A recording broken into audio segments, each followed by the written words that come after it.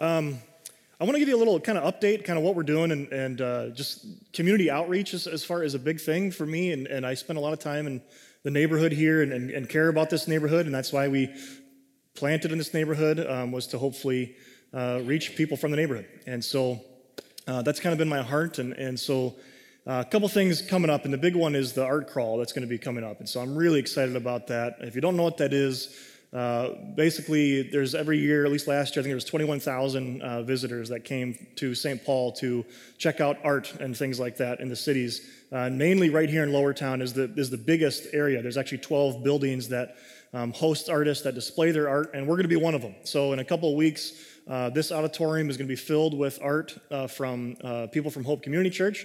We've got several different shows going on. So our, Mike Kelly, he's usually in the back doing sound. Not tonight, that's Kyle. But Mike is going to be doing some original poetry. So he doesn't look like a softie, but apparently he's got some emotions going on, which is a good thing. So I hear some really good things about that. So he's actually going to be doing his reading on Friday night, and I'll share all this again, and we'll put a city post and all that stuff about there. But he's going to be Friday night at 8 o'clock. Yes, Friday night at 8 o'clock. And then Saturday, we've got several different things going on. At 12:30, there's Hope Hymns is going to be playing. So we're going to be doing our own band and music here. We're going to do a set here of doing that. And obviously it's open to the public. And then we're going to be doing, my mother-in-law, who's actually an organ performance major, is going to be rocking out on that for an hour, and a bunch of different music, classical. She's got some Frozen music in there as well, so Beauty and the Beast, and a bunch of random different things. So I'm really excited about hearing that. She's phenomenal, so you can come check that out. That's at 2 o'clock, and then at 3 o'clock, Julia, I never remember her last name. Her music name is Christiane. I'm going to say that. She's performing at 3, and she is in the worship team. She's not tonight, but she sings a lot as well. So excited to have those 4 performances, and then it's open from 6 to 10 on Friday, and then from 12 to 8 on Saturday, and we'll be closed on Sunday. But we're really excited about this. One building not too far away had 5,000 people walk through their doors last year. So this is a really great opportunity. We've sponsored it, so we've got Hope Community Church and First Baptist Church. Our name has been getting out into the community. That's been the hardest part about planting a church here and starting here, is we don't have any signage. Even though it's great visibility, there's clearly a church here. Nobody knows that we're here, and so this is a great way to hopefully get that out there and get going. And so I'm really excited about that. There are a couple needs that I have with that. If you're willing and want to come do that, we're just looking for 12 people to do 6 2-hour shifts. So you could do 2 people at a time. I just need like a welcome.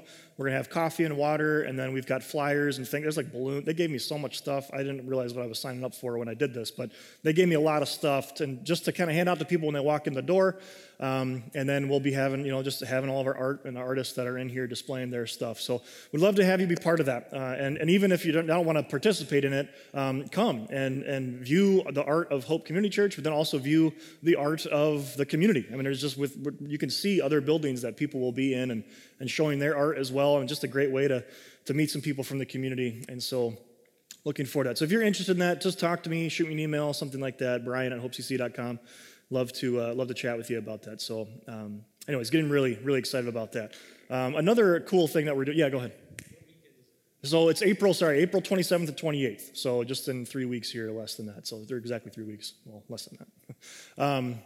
So that's when that is. There is a new business that's opening up right across from the Buttered Tin, if you're familiar with that. That's just 2 blocks. So right across the street from that, there's a new business going in that's called Creators Space, and it's basically an artist co-op, a membership type deal where you sign up for a membership, but they have a painting room with all the supplies, photography room with professional cameras and lights and all that stuff, and pottery. And they put trainers and teachers there, and there's a guy who will fire it for you. You don't even have to know how to do all that stuff.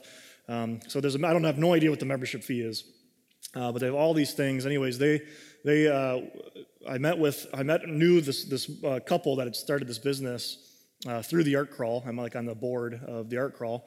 Who knew? And so I met them, and she invited me to go look at it. And it's amazing the remodel they're doing to that space and for the neighborhood and the community.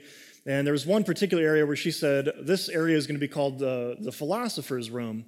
And we really want to have a safe place to talk about spiritual things, the meaning of life. Would you be interested in leading that? Yes, I would, actually. So it's really cool. So I'm really excited about just being able to get into community. And it's for skeptics. It's for non-believers just trying to figure out life. And then, I'm not going to lecture to them at all. I'm just going to ask some questions, and they want to get lectured to, they just come to church, right? So that's not the point. But to be in the neighborhood and start meeting some people. So it's been a rough go, 6 months, but I think now hopefully we're going to start seeing some groundwork with that. So if you have more questions about that, feel free to shoot me an email. And I'm really excited. And even just supporting the local businesses and that kind of thing in the area. So that's that. Okay. I want to, another thing, this isn't connected necessarily with the message or the art crawl or anything like that, but this past Tuesday was the 50th anniversary from when Martin Luther King Jr. was assassinated. I wasn't around for that, obviously. I'm not even close to that age, but a lot has happened because of that man and some amazing things. And I don't want to bring this up because it's the trendy thing to do or it's the cool thing to bring up right now. Because there's some incredible tensions that are still going on, obviously, clearly between racial reconciliation. If there's one thing about the book of Exodus that I've been learning, I've been reading all these books that have been really helping me and exposing me to my ignorance to a lot of these topics and points on these on racial reconciliation. And so I've been doing a lot of reading and about the man, but this past Tuesday, the Gospel Coalition did a big thing, and they had a lot of speakers that came and talked about what Martin Luther was doing and what we could do to move forward to help those the problems and issues that we still have in this country because of race. And so Pastor Core and several other elders, they got together and they watched this on last Tuesday. And you can go on to, if you just Google Gospel Coalition, you'll find the website, but it's gospelcoalition.org or thegospelcoalition.org. And you can find all the videos on there. And Pastor Cora this morning, he said that, I don't want you to, don't just say, I'm going to watch them all because there's a lot of them. But if you can watch one or two, do it. And I've started to watch some of them. It's phenomenal. It's absolutely phenomenal and heartbreaking. And yet at the same time, the gospel is the hope of the world. And so we can move forward and we can help one another with that. So that's a big thing. And part of it, and Cora mentioned it this morning, that looking at the book of Exodus, I guess Pastor Cora reached out to Dr. Mason. He's in Philadelphia, pastor out there, and African-American pastor, and got in touch with a couple of his associates and just asked them, hey, we're going through Exodus right now. I would love to have a commentary written by an African-American pastor. And they said there just aren't any.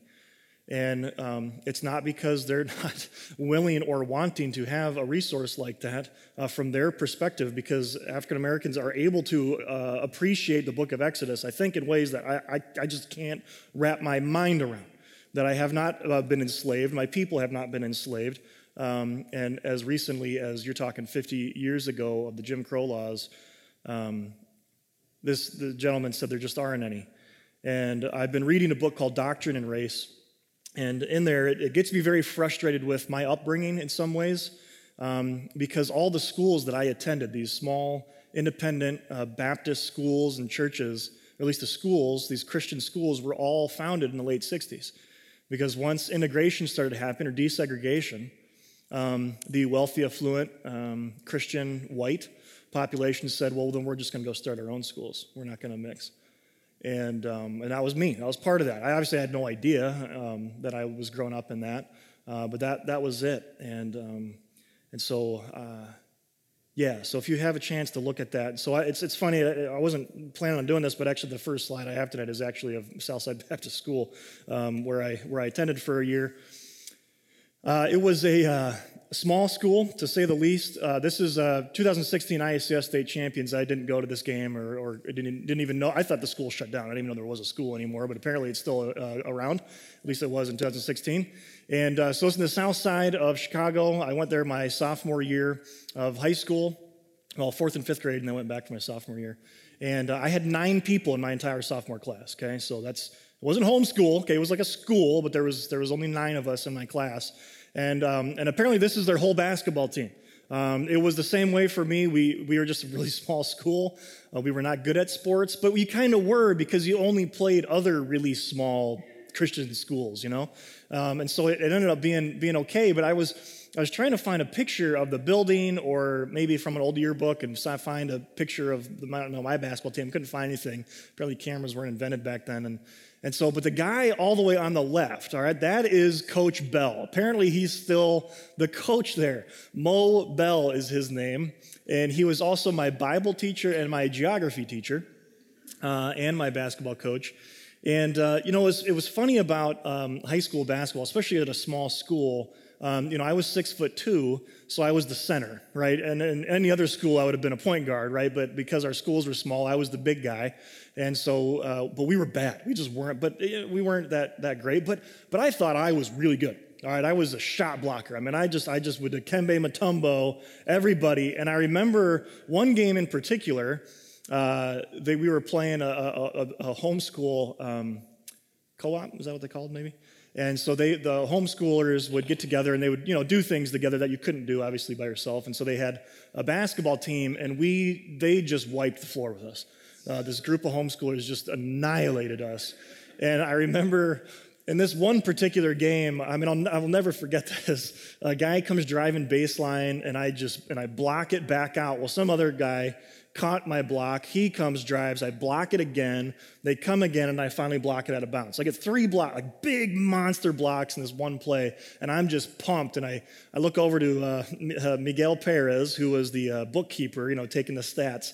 And I was just, being an arrogant sophomore kid, and I said, how many blocks is that? 7, 8? And he goes, 6. And I was like, oh, shut your mouth, man.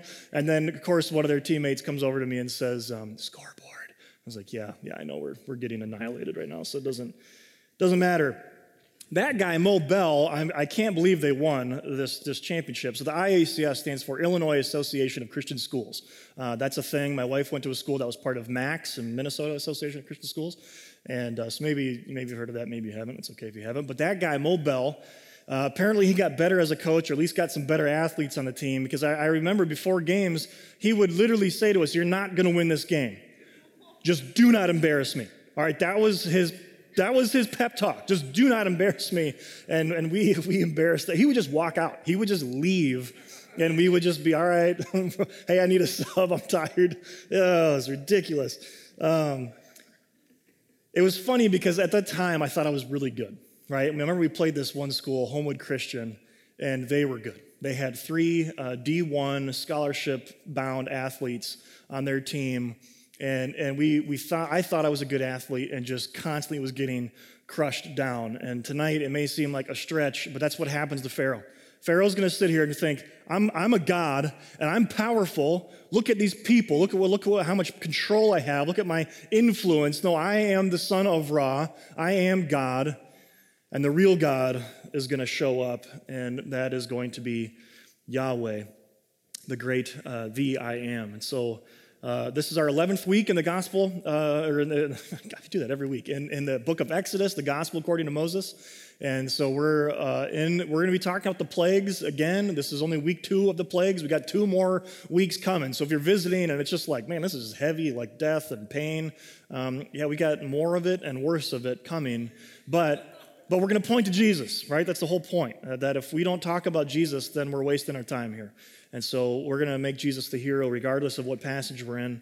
And so just to kind of recap, because it was 2 weeks ago, Pastor Steve did the first 3 plagues. And so I want to kind of recap and maybe talk about a different aspect that he didn't bring up. Not that he missed something, but I want to bring some other things up as well. So again, the quote that we've been reading almost every week, what we're going to see is that God will bring the Israelites out and redeem them in such a way that everyone will know that he is God.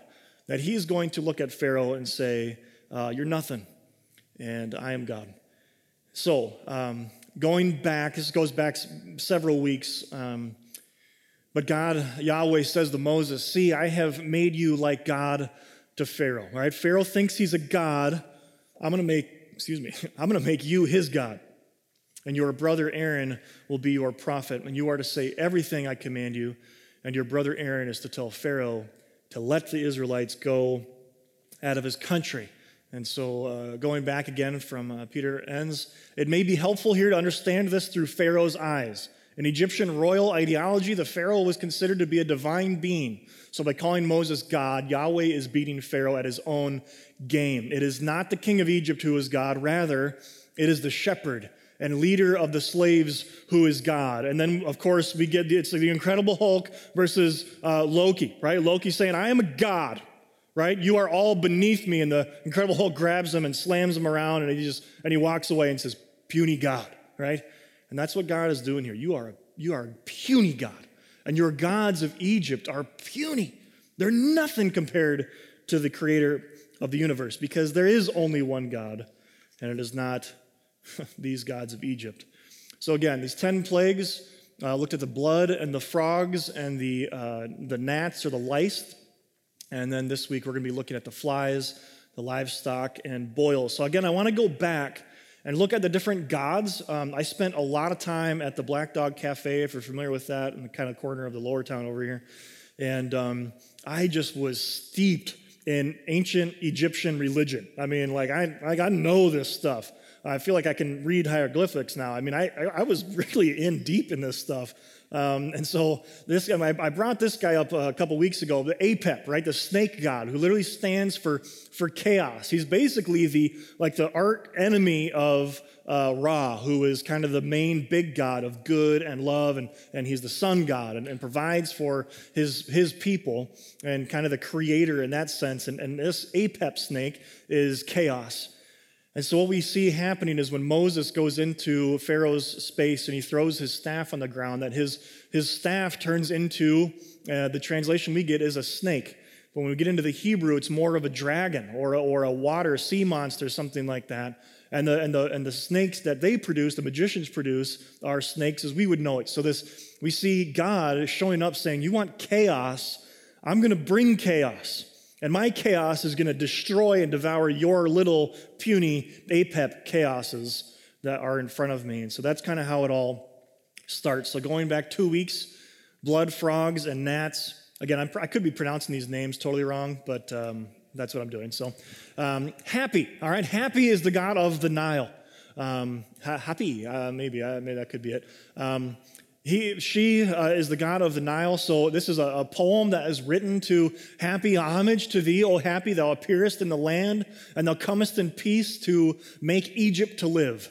Thou art the hidden one, and the guide of the darkness on the day when it is my pleasure to lead the same. Thou art the water of the fields which Ra has created. Thou givest life unto all animals, and makest all the land to drink unceasingly as thou descendest on the way from heaven. And that first plague, God turning the Nile into blood, says, Happy, this one that you think can give you water endlessly? No, I am God. Let my people go so they can worship me. The next one is Heket. She is a goddess who has the head of a frog. I don't know why, but she does. And so what's interesting about this, and I did learn this, the hieroglyphs, the tadpole equals 1,000, okay? Because they have, it's abundance, right? They reproduce in abundance, so that's kind of what she's known for. She was thought to be the wife of Khnum, the god who created men on his potter's wheel. And she gave the newly created being the breath of life before the child was placed to grow in the mother's womb. She was also regarded as the wife of Horus, the elder of the myths of Osiris, and she was represented at the funeral as a frog, symbolic of life and fertility after death, right? And again, here, you think you've created man, you think that you've breathed life, I'll teach you, and I will send incredible swarms of frogs. And these first two, the magicians were able to reproduce. They could do this.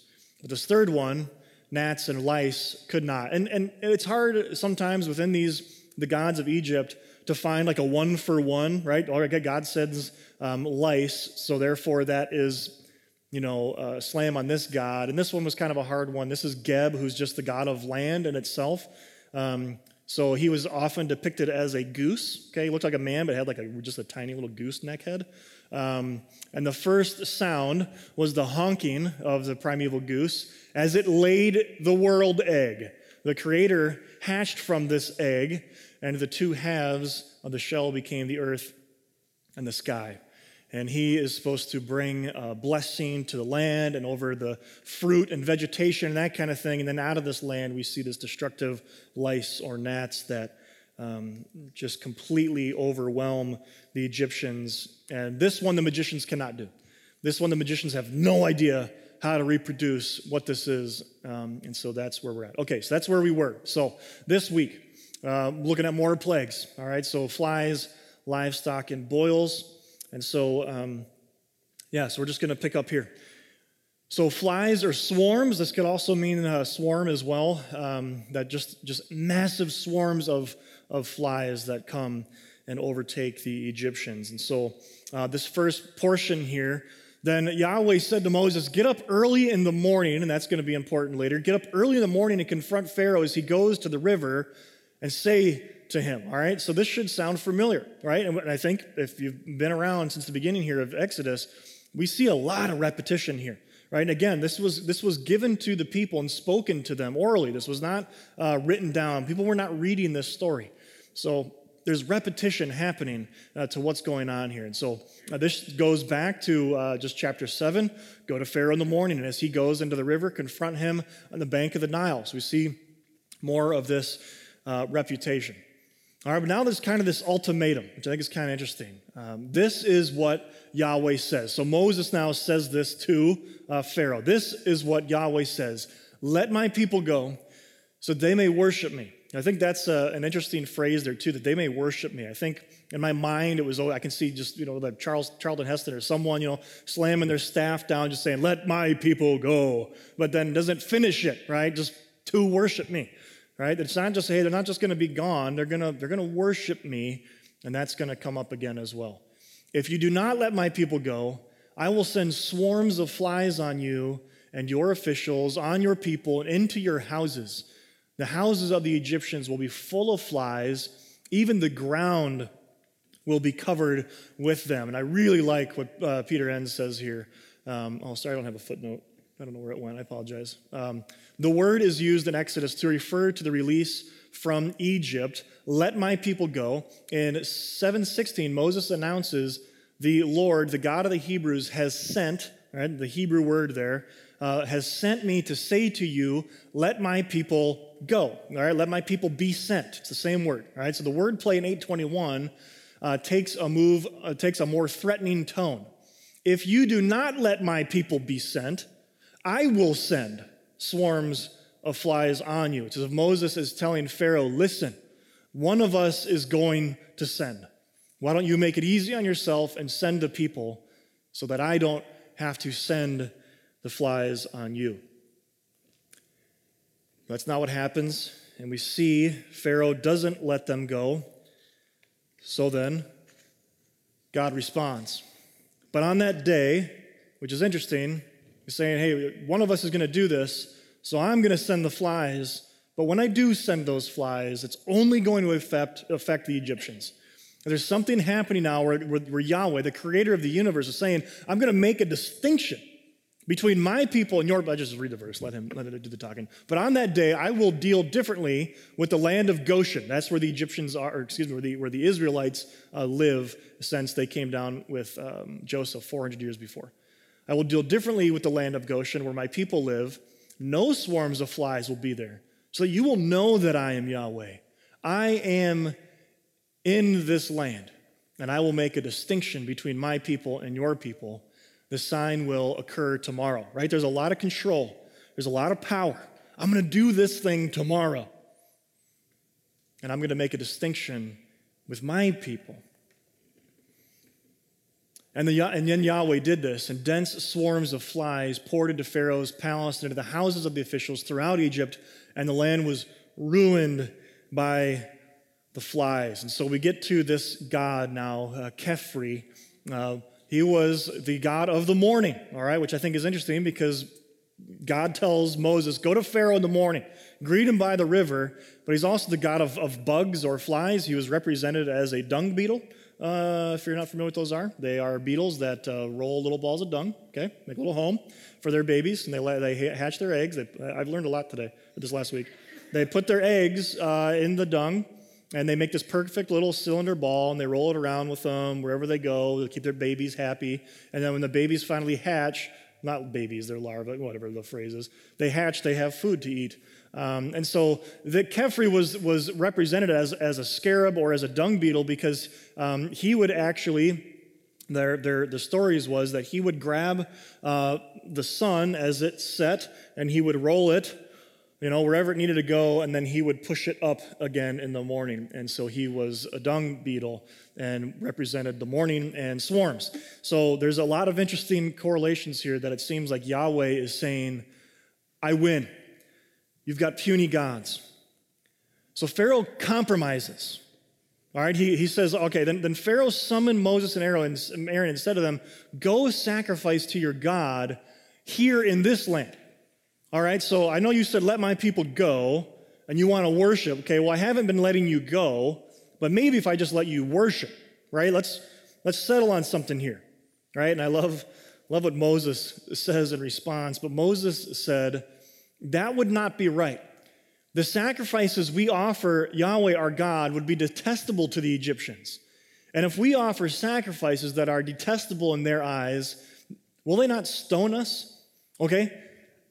Pharaoh probably didn't become Pharaoh because he's stupid. Well, I guess it could have been hereditary, so never mind. Maybe he is stupid. But I got a feeling he knew exactly what he was doing when he said this. I want you to stay in my land, okay? Because that would have been illegal, right? They were not allowed to worship their God. And if the other Egyptians would have said, hey, what are you doing? You can't do that. I'm going to kill you. And so I think Pharaoh is making a power play here. Maybe I can wheel and deal here and convince you that you can worship here. And yet Moses says, I'm not stupid, right? I know exactly what's going to happen if we did that. Verse 27, we must take a 3-day journey into the wilderness to offer sacrifices to Yahweh our God, as he has commanded us. And Pharaoh said, I will let you go offer sacrifices to Yahweh your God in the wilderness. All right, he's saying, I'm going to let you go, but you must not go very far. Now pray for me. All right, again, he's not saying, hey, pray for me. I want to get to know Yahweh. It's not what he's saying. All right, he's saying, I want you to get these flies out of here. All right, so go. Get out of here. Don't go far. I'm planning on you to come back eventually, but you can go. And then we see this on repeat of Pharaoh taking back again his word. Moses answered, as soon as I leave you, I will pray to Yahweh, and tomorrow, again, the timing here, there's control of Yahweh demonstrating his power, and tomorrow the flies will leave Pharaoh and his officials and his people. Only let Pharaoh be sure that he does not act deceitfully again by not letting the people go offer sacrifices to Yahweh, okay? He's already done this before. Don't do it again. I'm warning you, do not do this again. Then Moses left Pharaoh and prayed to Yahweh. And Yahweh did what Moses asked, and the flies left Pharaoh and his officials and his people, and not a fly remained. But this time also, Pharaoh hardens his heart, and he would not let the people go. And immediately brought me back to lamb chops. If you remember the story or this TV show, I forget the woman's name, but she was a ventriloquist, and she would sock puppet lamb chops, which is a terrible name for a sock puppet that's a lamb. I don't understand. I love eating lamb chops, but she's so adorable. Maybe that was the point. Maybe she wanted us to stop eating lamb chops. I don't know. But there was a song at the end of the program, right? And so you can sing along with me. This is the song that never ends. Yes, it goes on and on, my friends. Some people started singing it, not knowing what it was, and you'll continue singing it forever just because it is the song that, all right, it just goes on repeat, right? And that's what Pharaoh's doing here. He's like, yeah, I'm letting him, yeah, go ahead, man. You guys are free to go. Oh, no, I take it back. That's not true. Yeah, you can go. No, it's not. You got to stay. All right, and you're welcome. You're going to have that earworm in your head all night long. All right, now we see God changes here a little bit. He uses this phrase, the hand of the Lord. There's something now that's going to be different about this next plague compared to the other ones. And Yahweh said to Moses, go to Pharaoh and say to him, this is what Yahweh, the God of the Hebrews, says. Let my people go so that they may worship me. Again, they're going to worship me, but they're also going to be sent out. If you refuse to let them go and continue to hold them back, the hand of Yahweh will bring a terrible plague on your livestock in the field, on your horses, donkeys, and camels, on your cattle and sheep and goats. And Yahweh will make a distinction between the livestock of Israel and that of Egypt, so that no animal belonging to the Israelites will die. And this is important. He's saying they're going to leave and they're going to worship me. How are they going to worship me? They're going to offer sacrifices of their own sheep and cattle and lambs. But if you refuse, I'm going to take your own animals. I'm going to make a sacrifice of your own animals. And again, just another little quote here. It says, the hand of God to deliver the Israelites is a common term in Exodus and is normally associated with some mighty act of judgment. This is the first plague in which this term is used, and it concerns the first plague that directly causes death. All right, that is the first plague it's the first plague directed against created things. Plagues 2, 3, and 4 used created things. Not this one. Death is going to come, and it's going to judge the Egyptians. And so this is Hathor, the goddess of love or protection. And she had a very interesting story. I'm probably boring you to death with this stuff. I was a history minor. I love this stuff. She was the sister of Sekti. Sekti was created by Ra, and Sekti had no self-control and had bloodlust for humans. And she would slaughter human beings by the thousands. Ra said, you got to stop this, and he can't stop her. Okay, there's a huge difference between Yahweh and Ra, okay? That he doesn't have the power to stop his daughter.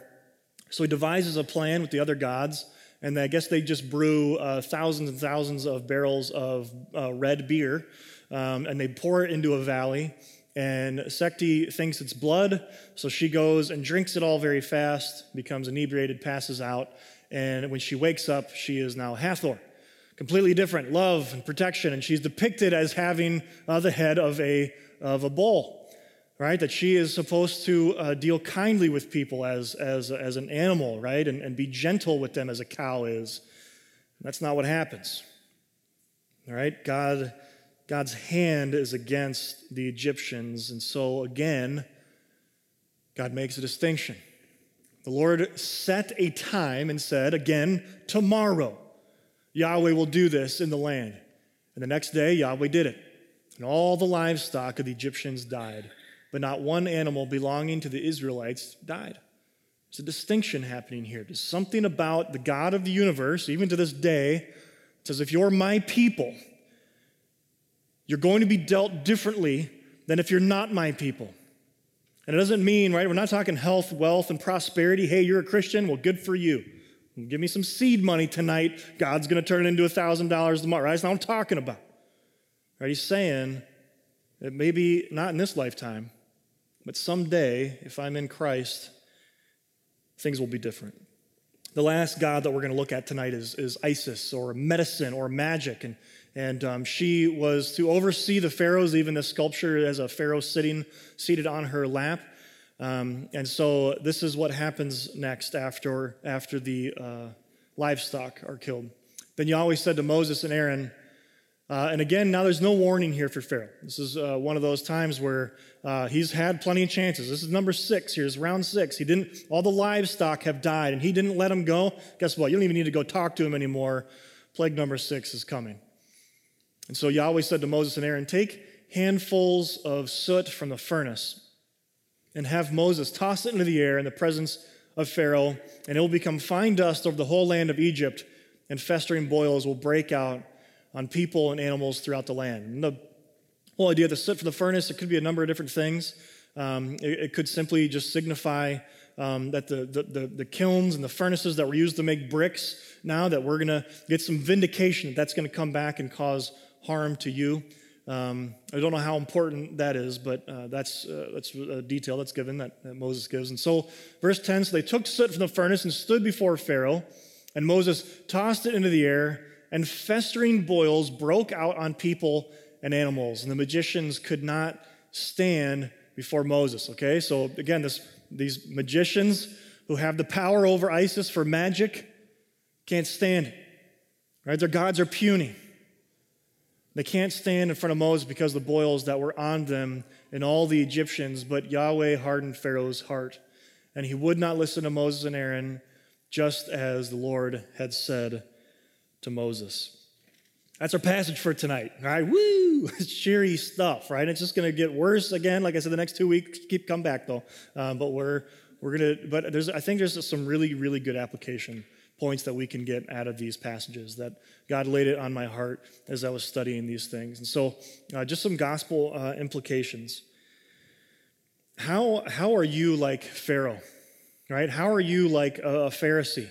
I think a lot of times when we read Scripture, we don't do that, right? We don't paint ourselves as the bad guy or as the villain of the story. All right, I'm always the good guy, right? I'm always the, when he's talking about the gentleman who's he's praying. The Pharisee comes to the temple and he's praying out loud. And he says, "God, I thank you. I'm not like that guy." And then he prays and he can't even lift his eyes up to heaven and says, "God, be merciful to me, a sinner." Right? I can't even lift my eyes to heaven. And I think we read stories like that and we say, "Yeah, that's me. We don't maybe use a phrase, "Man, I'm so humble." Right? I think that would be self-defeating, but I think that we don't really read ourselves into the story as Pharaoh. We don't read ourselves into the story as the Pharisees. That are there parts of my life where I worship false gods, that I have idols in my life. And those idols can be good things. There's really good things with art, with sex, with work. Those are great things. But if I worship it, if it's all consuming and I don't use it the way that God has designed it to be used, then I'm just like Pharaoh. I'm worshiping false gods. And my heart does not belong to Yahweh and to God. Maybe we think about a hard heart, right? That we have these really intense convictions. And I've got a couple verses here from Acts 7. This is Stephen, the first martyr, right before he gets crucified, or he gets murdered, stoned to death, right after he finishes this phrase.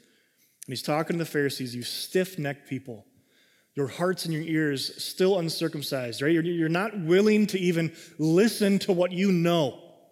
You're hard-hearted. You're just like your ancestors. You always resist the Holy Spirit. Was there ever a prophet your ancestors did not persecute? They even killed those who predicted the coming of the righteous one. Right? They killed the prophets who even said the Messiah is going to come. And now you have betrayed and murdered him. You've murdered Jesus. You who have received the law that was given through angels, but have not obeyed it.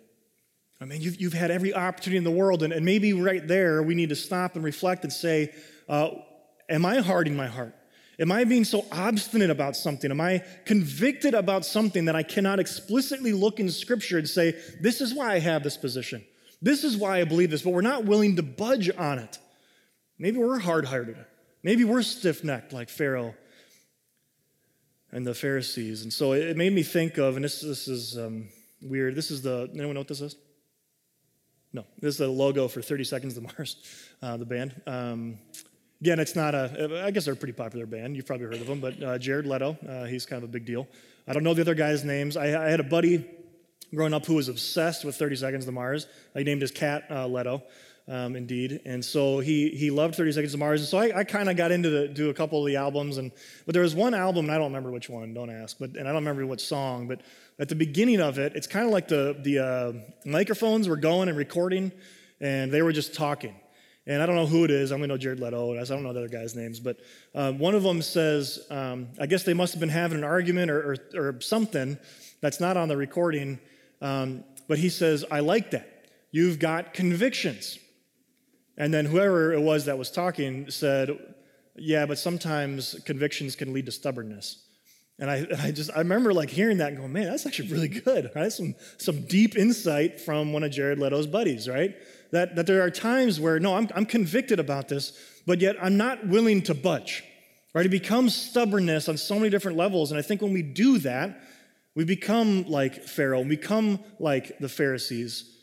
And what we need to do, convictions are great, right? I got a lot of them. But I need to be able to open Scripture, and I need to be able to talk about them in a way that brings God honor.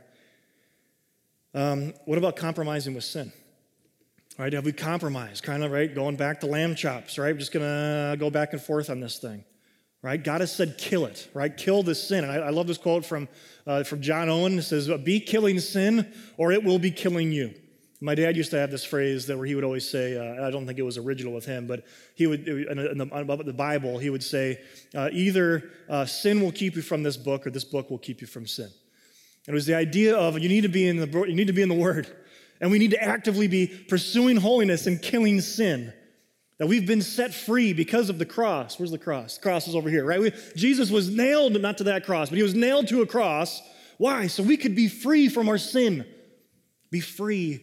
Why? To be free. So don't submit yourselves any longer under that yoke of slavery, of bondage to sin and the law. You're free.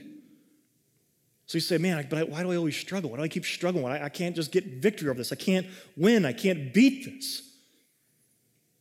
Pray. Worship God. Fight, and kill it. It's not easy. If it was easy, everyone would be a Christian. It's not meant to be that way. Are we compromising on our sin? Maybe downplaying it, thinking maybe it's not that big of a deal. I think I can keep getting away with it for a little bit longer. Kill it, right? So the gospel application for tonight, all right, simple. Follow Jesus. All right, follow him with all your heart. Don't be like Pharaoh. Don't be like the Pharisees. Be like Jesus and pursue him with all your heart and kill sin. I think that's one thing, at least for myself, I've struggled with. I think growing up, all we talked about was sinlessness and holiness, that we totally neglected grace and love. And so I've swung the pendulum so far and say, man, the gospel, right? It set you free. But at the same time, we gotta pursue holiness. Right? We gotta kill sin. And we get to do that as a community. That's the point of this, right? We're not doing this alone. We're not trying to do this by ourselves. But this is a community, and I love Lowertown. I love this body. And I love that we get to see each other week after week and talk to each other and figure out what's going on in each other's lives and share real things. Right, that's what it's about. And I know I've said this a million times, but right, Christianity is not, it is a personal relationship with Christ, but it's not a private relationship with him. And so we get to do this together. So, will you bow your head and pray with me as we enter into a time of worship and communion? Heavenly Father, God, I thank you that you are a God who makes distinctions. Thank you that you are a God who is just and righteous, that you have borne our sins on the cross to become both just and the justifier. That you have said, I demand holiness, but I'm going to provide a way through me, through my Son, Jesus. And so therefore I can justify you freely by my grace, not by any works that you have done. So God, now as we enter into a time of reflection, that I pray that we would examine our own hearts. Are we being hard-hearted on things? Are we compromising on areas of sin and areas that we shouldn't be? Are we worshiping false idols? I pray that you would just convict, that you would shed light on anybody who's struggling with anything of that, and that they would confess that to you as they reflect on what Christ accomplished thousands of years ago on the cross, dying for our sins and setting us free from the bondage and weight of that sin. For it's in his most precious name that we pray. Amen. We're going to be entering into a time of communion that we do every week here at Lowertown. And so we have bread, which represents the broken body of Christ, and the juice, which represents the blood of Christ that was shed for our sins. And this is simply to remember what Christ did for us on the cross. There's nothing magical or special about this. If you're visiting with us, I'd love to have you join us. What I would ask is that you're a follower of Jesus Christ. Do you say, yes, I follow him, and I want to devote myself to him, I want to pursue holiness, then I would love to have you join. Maybe you've never done that before. Maybe you've never had communion before, but maybe tonight, if that's your heart, this could be your first chance for communion. So will you rejoice and worship God with us tonight?